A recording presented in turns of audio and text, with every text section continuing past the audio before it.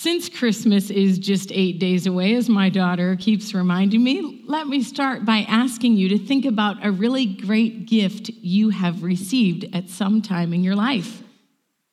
Maybe it was something you really needed that came at just the right time. A new pair of shoes or jeans when yours had holes, a phone when yours had been lost or stolen, or a computer when you're heading off to college. Maybe the gift was something that had a lot of meaning. You knew the giver had invested a lot of time in it, a hand-knitted blanket or a homemade Christmas ornament. Maybe you've been the recipient of a gift that you didn't think you needed initially, but later on realized it was a good gift. One Christmas, when we were on a tight budget, we put only the bare necessities on our wish list. So imagine my disappointment when my mom sent us 2 huge boxes of Christmas decorations for our house. Not a bad idea, except that we were renting a 300 square foot basement suite. We didn't have room for each other, let alone Christmas decorations. But years later, I was grateful for that gift. My mom knew I don't buy decorations. She was stocking me up. I didn't know it at the time, but in fact, that gift did come in handy. In our passage this morning, the Apostle Paul is telling us about some gifts God has given us, and they are just what we need. Now, he describes those gifts using a metaphor of a Roman soldier preparing for battle. And if you're like me, that's a bit off-putting, cringeworthy perhaps. Our contemporary culture knows the atrocities of war. It is not to be glorified. War has also become so politicized, it can be challenging when we come to a passage of the Bible like this. Now, I'm not particularly drawn to the image either, but let me give you some context for why Paul might have used it. When Paul wrote these words in roughly 62 AD, much of the known world was under Roman rule. Historians estimate that the average adult would see at least one Roman soldier a day. Now, I lived in Israel for 4 months, and let me tell you, when you first arrive, it is very alarming and disturbing to see Israeli soldiers walking around everywhere with machine guns. But eventually, that becomes part of the backdrop to everyday life. And the same was true for Paul. Furthermore, remember, he's writing this letter while under house arrest, chained to a Roman guard, which he references in verse 20. So even though the soldier would not have been dressed fully for battle with the armor Paul lists in this passage, you can't quite blame him for using the image that was in front of him day in and day out when it so well illustrates what he's trying to say. Now, unfortunately, his point often gets lost in the weeds. From my study this week, it seems an elaborate analysis of each piece of armor and what it represents is not only somewhat arbitrary, but can also distract us from the other key points Paul is making. Instead, the overall purpose of the armor metaphor is to show us, 1, that God has given it to us. God has provided it. And 2, that it is comprehensive. It is everything we need. Let me say a brief word about each of these.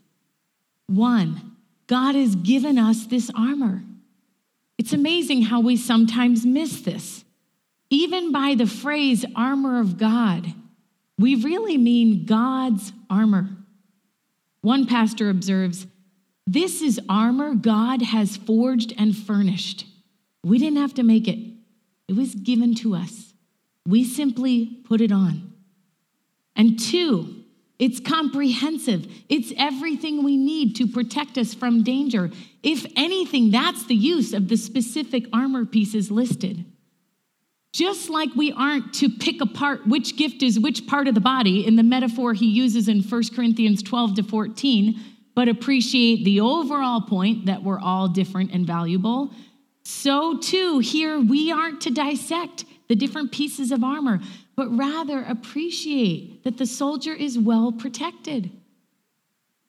Put each of these 2 points together, and the point Paul is making is that God has given us all the resources we need to be faithful to him. Several years ago, I was in a bit of a hard place. Andy and I had been in the midst of some challenging circumstances, and over time that had begun to take a toll.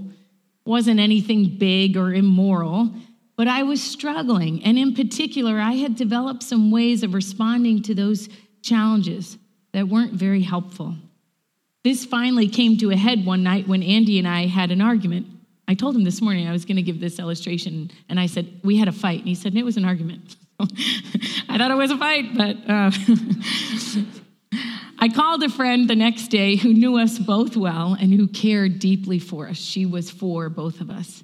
And I asked for her help and wisdom on how to navigate this. We talked for a while. But then she emailed me the next day, and I will never forget her email. She didn't invalidate my emotions, but she also encouraged me to consider what my part might be in this struggle, what my contribution was. And she concluded, I am praying for you. I am confident that you and Andy will work this through. You have all the resources you need to live faithfully through this. Now, that's the phrase that stuck with me. Really? I didn't feel like I had all the resources. I felt helpless, discouraged, powerless, trapped in habits and behaviors and patterns of relating. I knew in my head what she said was true, but I didn't really believe it. I decided to give it a try anyway. I asked for prayer. I sought wisdom from others. I sought to change my behavior. Eventually, I found help, strength, perseverance, new ways of relating and interacting.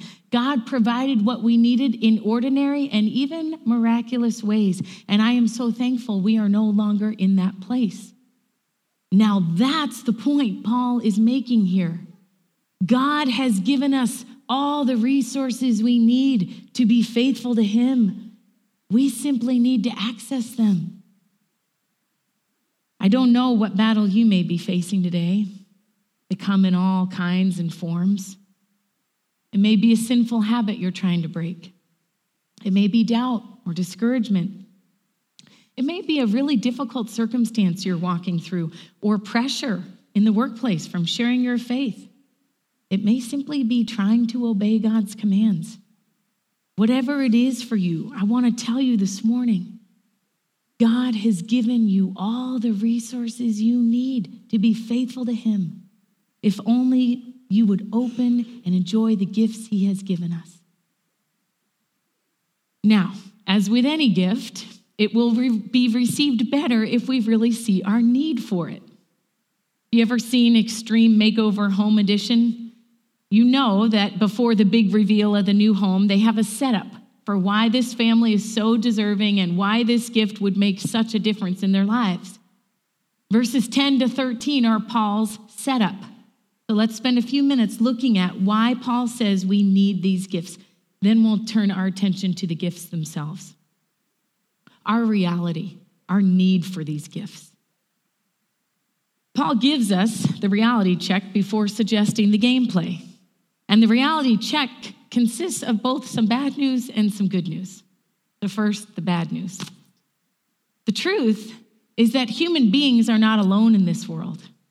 There's far more wrong in the world than just our own brokenness. And there's plenty of that. We've got the devil's schemes in verse 11, and we've got a whole host of his minions in verse 12. Not flesh and blood, but rulers, authorities, powers of this dark world, and spiritual forces of evil in the heavenly realms. Though they are invisible, they are present nonetheless, Paul says, and they are dangerous. One commentator noted 3 characteristics of these forces. They are powerful, they are evil, and they are cunning. Powerful. Every title used in verse 12 highlights this. Ruler, authority, powers in this world. They're evil.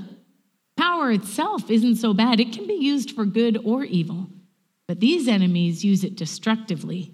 They have intent to harm. They have no conscience. And they are cunning. Verse 11 mentions the devil's schemes or methods. These evil forces thrive on devising ways of bringing us down in subtle, unrecognizable ways. Now that's the bad news. But there's also the good news. The good news is that they have already been overcome by God himself. Paul begins in verse 10, be strong in the Lord and in his mighty power. That phrase, his mighty power, or his mighty strength, was last used by Paul in Ephesians 1, 19 and 20, where he's praying that the believers will know God's power. And specifically, the power is the same as the mighty strength he exerted when he raised Christ from the dead and seated him at the right hand in the heavenly realms, far above all rule and authority, power and dominion, and every name that can be invoked, not only in the present age, but in the one to come. And, in case you missed it, God has placed all things under his feet and appointed him to be head over everything. Amen. There is no doubt in Paul's mind that while these spiritual forces at work are powerful, evil, and cunning, they are no match for Jesus. But the problem is, the Bible consistently reiterates that we are people who live in between the time of Jesus' first coming and Jesus' second coming.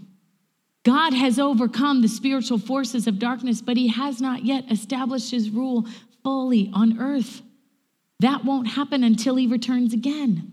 Between the time of Jesus' first coming as a baby in a stable and the time of his second coming when he returns and restores this world for good, he's not fully ruling this world. Rather, as verse 13 describes, the days are evil. Satan and his forces are working to undo all they can of God's good order. Their doom is sure, but their resolve is unyielding. Like the Nazis who continued to send masses of Jewish people to the gas chambers, even after they knew they'd lost the war, these powers will not stop fighting until Jesus comes again and destroys them for good. And so, if we want to stand a chance for survival, we must see the situation for what it is. We must neither ignore these realities nor obsess over them, neither underestimating their power nor overestimating it. As C.S. Lewis writes in his insightful book about temptation, The Screwtape Letters, there are two equal and opposite arrows into which our race can fall about the devils.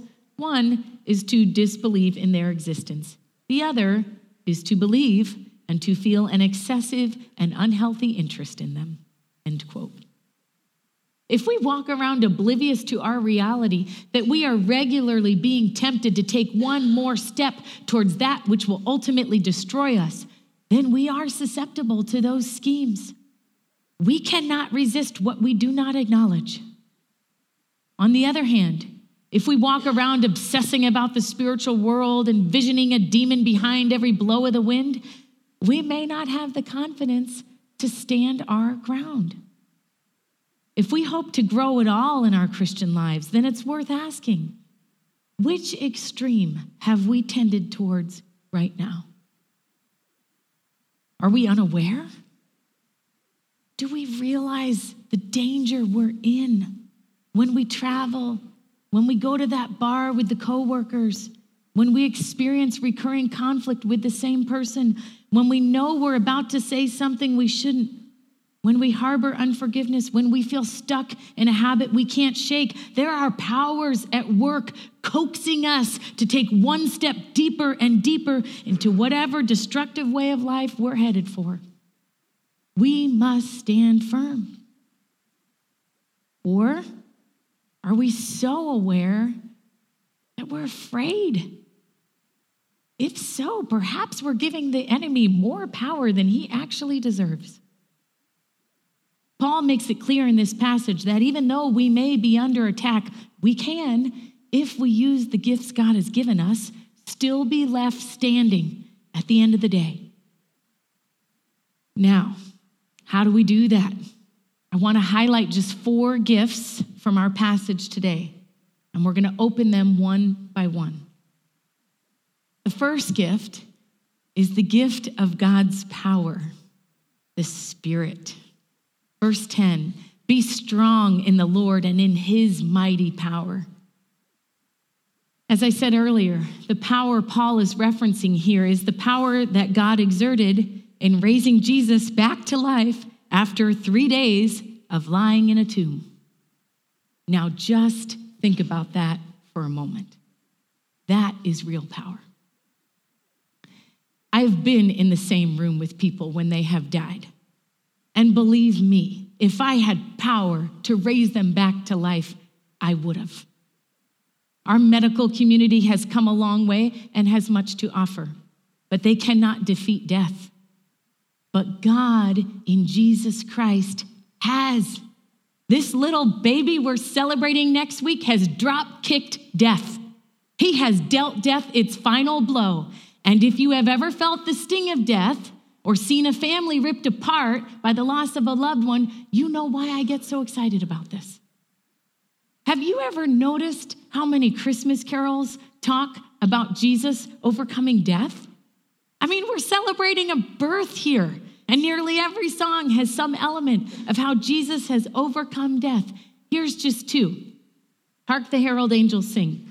Mild he lays his glory by, born that man no more may die, born to raise the sons of earth, born to give them second birth.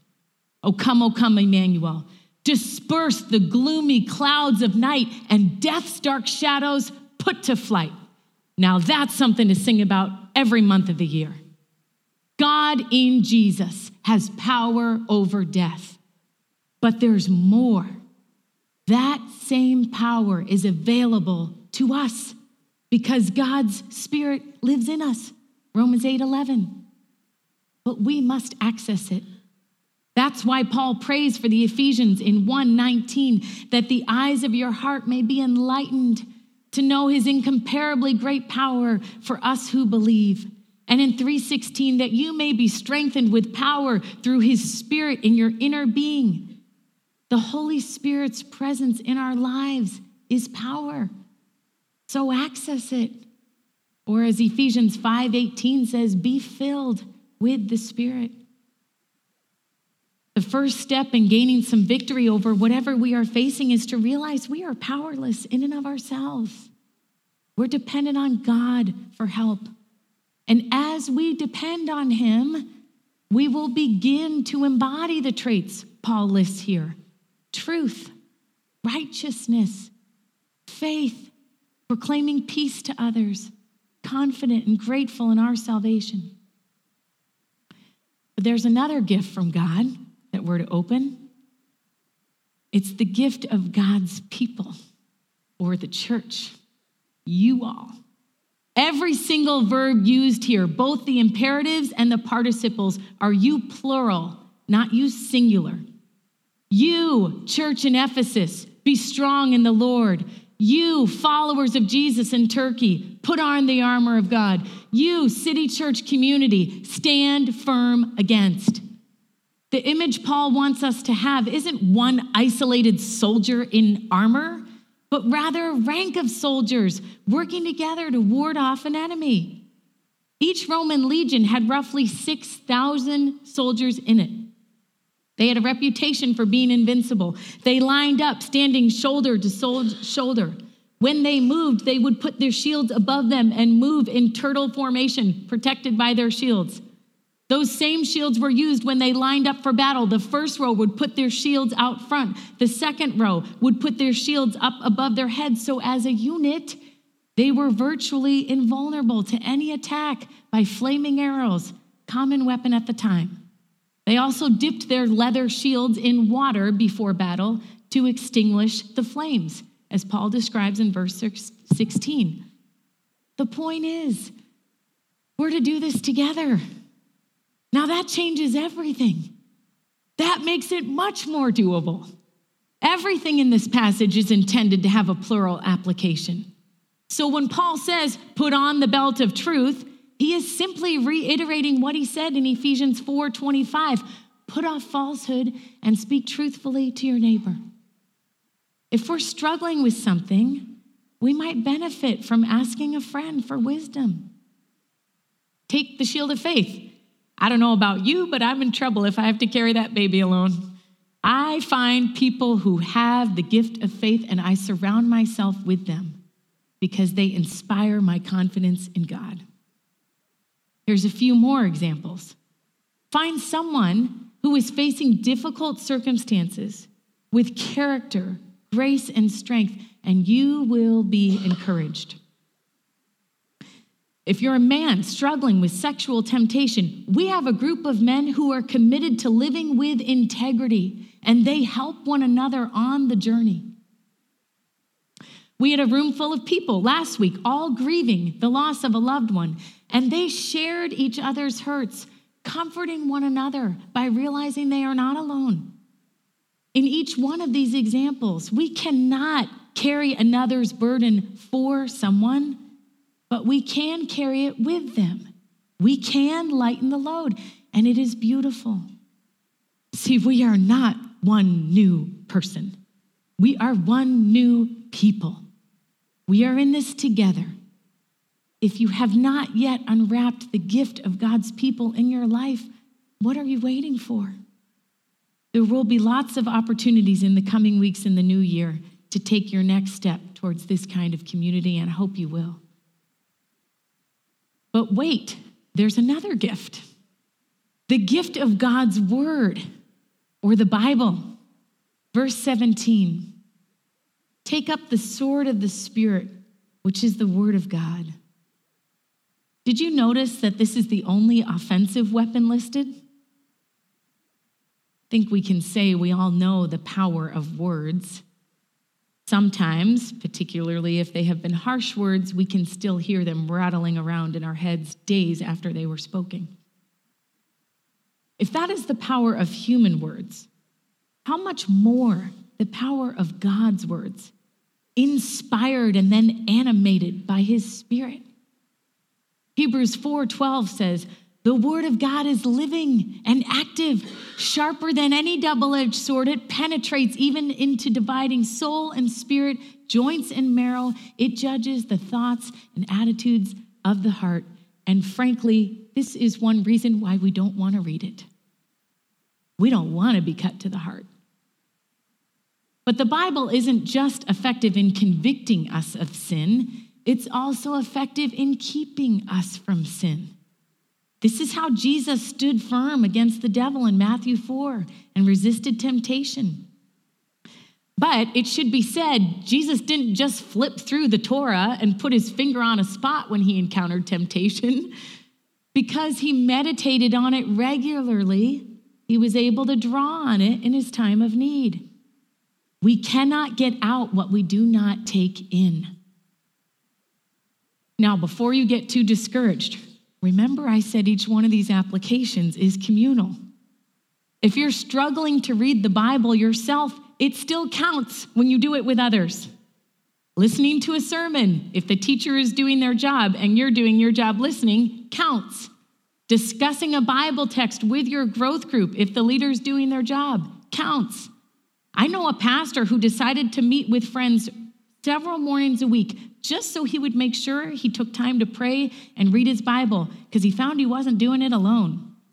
Like exercise, if you need a buddy to read the Bible, find one. There are plenty of people who need help with that. We all do. If time's not the issue and you simply find the Bible too hard to understand, I want to invite you to join Rachel Ootman and myself each Sunday in January, as John has mentioned, for this How to Read the Bible class. It will give you a good foundation of how to engage meaningfully with the Bible. The Bible is a rich treasure and resource. However you choose to do it, I want to encourage you to keep taking it in. There's one final gift I want us to see in this passage, the gift of prayer by the Spirit with the church. Verses 18 to 19. And pray in the Spirit on all occasions with all kinds of prayers and requests. With this in mind, be alert and always keep on praying for all the Lord's people. Pray also for me. I think Paul's point is clear here. The word prayer, or its synonym supplication, is used 6 times in either a noun or verb form. But why does prayer matter? Perhaps most basically, prayer is admitting our need for God. It's asking for his help, attending to his presence in our lives. It's a way of accessing his power by asking God to do what we cannot. More significantly, prayer bonds us together as a community. You cannot pray for someone without eventually softening towards them. I dare you to try it. This is why Jesus tells us in Matthew 5:44, love your enemy and pray for him. It will change you over time.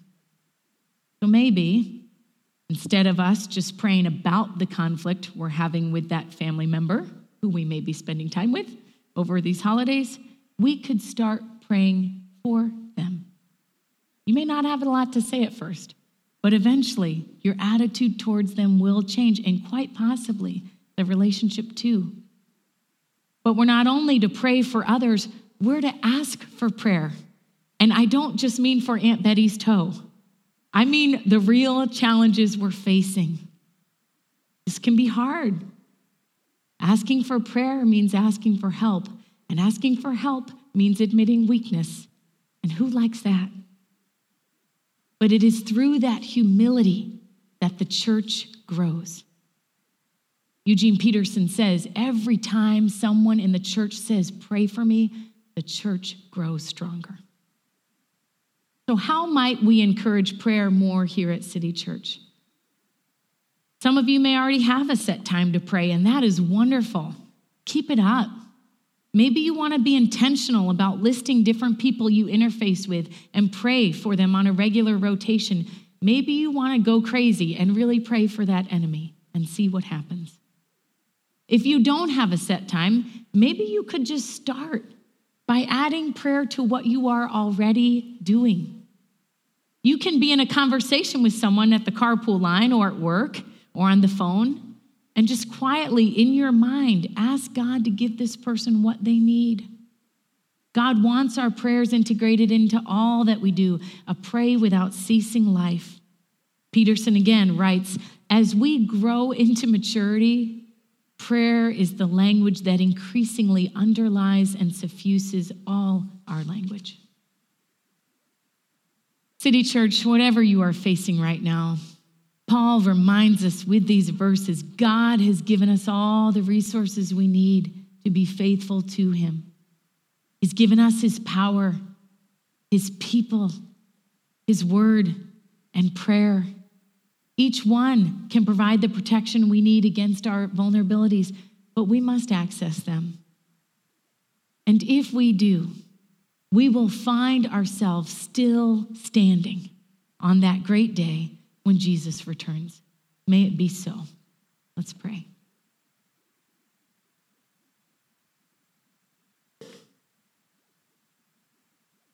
Oh God, it is not a pleasant reality to be reminded of these forces at work, but it's true, and your truth sets us free. Open our eyes to what we cannot see, not just evil forces, but your spirit at work among us and in us. We ask now that you would help each one of us, Holy Spirit, translate what each one of us needs to take from this. How can we open these gifts you've given and use them more in our lives that we can stand firm in you and for your sake? In Jesus' name, amen.